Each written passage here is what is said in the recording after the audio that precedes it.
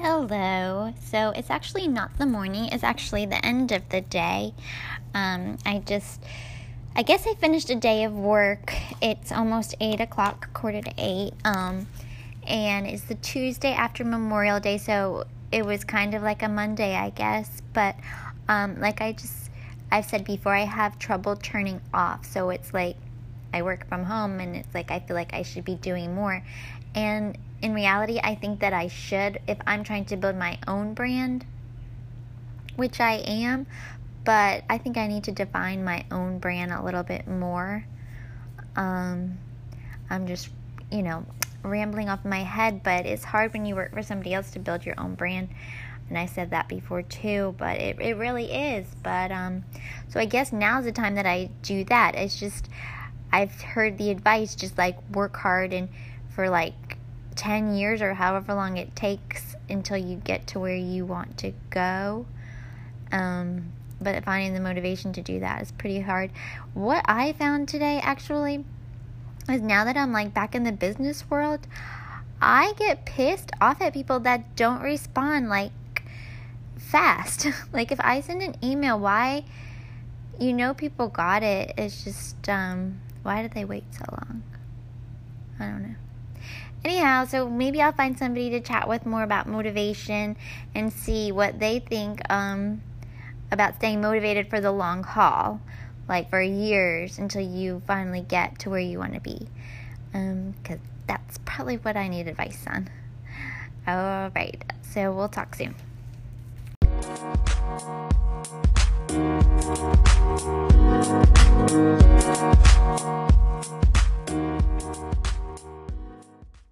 Hello? How you doing, Ashley? I'm good. How are you doing, Gabriel? I'm glad that we Very found each other again. nice. Yes, I don't know what happened before, but we got disconnected. Exactly. So what is it exactly that you do? As far as with a YouTube channel, or as far as what I do for a living. Everything. Just tell me a little bit about you and what you want to talk about. You think you said finance earlier, right? Yes. I actually run the Financial Peace University program at my local church, which is Christ Fellowship. And so I'm pretty involved with the Dave Ramsey stuff. Have you heard of Dave Ramsey? No. Okay. Well, Dave Ramsey is a finance guy, which he he teaches biblical principles about how to handle your finances. Wow, that's pretty interesting. I never heard that perspective. Yes, and it turns out that the Bible has a lot to say about money. It's one of the things that the Bible talked about the most. And the one thing that I wanted to talk about was that there's a passage in the Bible that says that the borrower is slave to the lender. So I wanted to tap into that and ask you elaborate in that, and what do you think about what that means, and how can we apply that in our society right now? Well, that means a lot to me because I'm in recovery. I've been in an eating disorder for the past 15 years, and I'm getting back into life, and I'm doing awesome now. And I have 2 jobs actually doing social media marketing that I love. But the thing is, I don't have financial independence yet, and that's what I need. Because right now I'm 35 years old, but I'm still depending on my mother for money, and so like I feel like I'm at her mercy. And to me, I don't think that's fair. I think that if you're going to help somebody with money or lend money, you should do it with no expectations or anything, not wanting anything, because money is not everything. And if you have it and you share it, you shouldn't expect something from somebody else. That's how I feel. That's right. Now, when the Bible talks about the borrower is slave to the lender, the thing is that when we borrow money, we become slave to that lender, because now we are at the mercy of having to make payments. Right. So because of whatever we purchased, we become a slave to that purchase that we made, to that car, to that house, to that credit card. And we live in a society where people just use credit cards like it's no big deal, So what happens? We have to teach the principles of just being able to not be a borrower, so that we won't have to be a slave to the lender. Right. So it's a big concept, actually, to be able to like grasp, because that's not what we've been taught for the past 50 years. We've been taught, and every generation goes to another level of borrowing and borrowing, and then paying later. Right. you know Exactly. yeah. So look, I would strongly recommend for you to look into the Dave Ramsey, Mm-hmm. the Financial Peace University course. Okay. And you can take it. Now it is Bible based, but in actuality you can use it, because all those principles are, you don't have to be a believer to be able to follow the principles that are taught in the Bible. So it's not something that is pushed upon you as far as trying to believe as far as in Christ.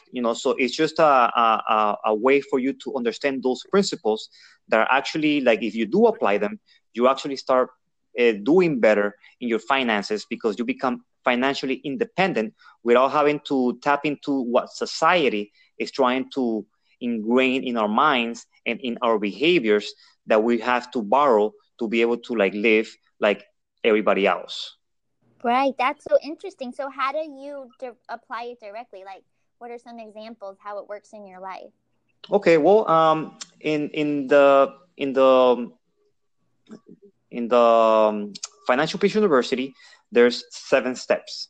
The first baby step is, well, first of all, he tells you, like, look, stop using credit cards, don't borrow any money, and save $1,000. Do everything you can, sell anything that you can sell. You can always find something in the garage, go into your closet and just try to sell as much as you can, stuff that you can probably get later on, and just sell everything that you can, so that you can accomplish to have the first baby step, which is get $1,000, so that you can use for an emergency fund.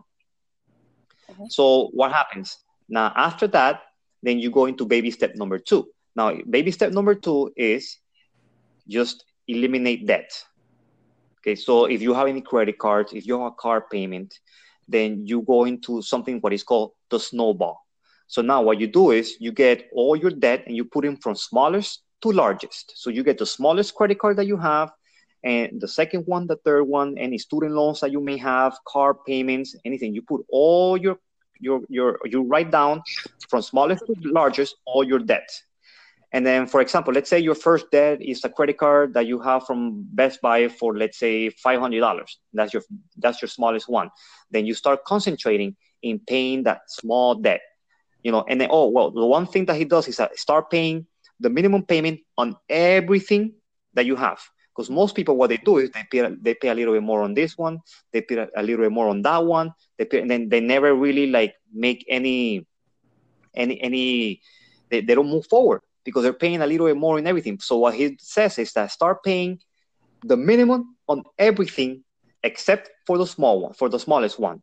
So whatever if you were paying an extra $25 here, an extra $30 over here, an extra $10 over here, don't do that anymore. Just pay the minimum payment, and then get those extra $25, get those extra $10, and get those extra $30 that you were paying there, and just concentrate on accumulating it to pay for your smallest one. So you focus on the first one.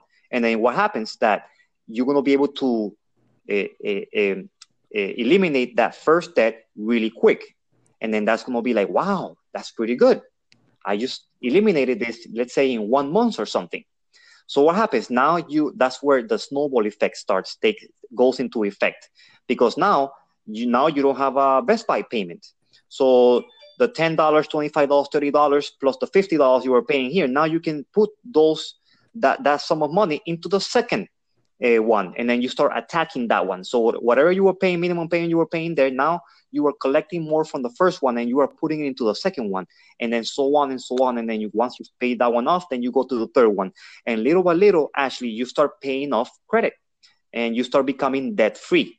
Once you become debt free and you pay everything off, now you are debt free, right? And then what do you do?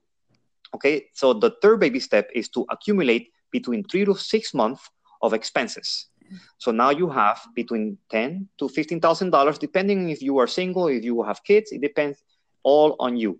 If you are a single person, then you can accumulate between maybe $5,000 to $10,000 if you're single. But he says between 3 to 6 months of expenses. So the $1,000 emergency fund, now you go back to that one, and then now you start now because now you have money, because now you don't have to pay credit anymore. So now you can start putting that into building a more solid emergency fund. And then so on and so on, you go, and you once you have those 3 to 6 months of expenses in the bank, then you can start moving into baby step number 4, which is pay your house off if you have a house, or a college fund if you have kids. But it all depends on the individual. You can also start your retirement fund. But it's just a course that really touches in every area of your financial life, and it helps you to be able to have a more solid, more knowledgeable way of dealing with money, way differently than what society teaches us. You understand? Right. Yeah, exactly. That's I need all of this information. It's so helpful, especially coming back from nothing. That's really cool. I mean, I have a YouTube channel. You can look it up. You can subscribe. Will. Yeah, you can. It's called Proactivate Your Life. Okay, and that's what my goal is to proactivate my life, and so that's what I started this whole podcast for. So you've definitely motivated me today, Gabriel.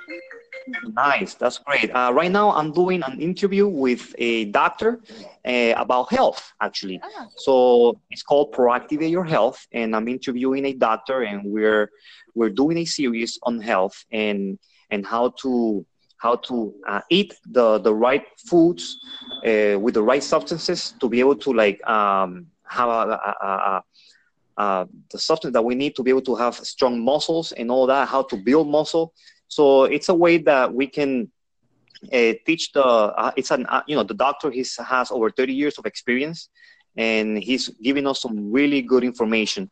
So I encourage you to check that out. I also have my first series that I did is called Proactivate Your Financial Life. So, which is a little bit of it's a good way for you to start tapping into a little bit of what I told you of the Financial Peace University course. Okay. Yeah. Great. Yeah. Well, check it out. And it was so great to talk to you. And thank you again for all that information. Oh, no problem, Ashley. So hope to see you. You think it's possible for me to come back and have financial independence? Of course you can. Yes. All right. Yes. Yeah. Follow the instructions, and I'm sure that you will be able to. Oh, thank you so much again. You got it, Ashley. All right. Take care. Bye. Bye-bye. So we spoke with Gabriel about finance, and when he first started, he was saying that he does a Bible-based finance situation course kind of thing, and I was confused at first, thoroughly, how you can base it off of the Bible.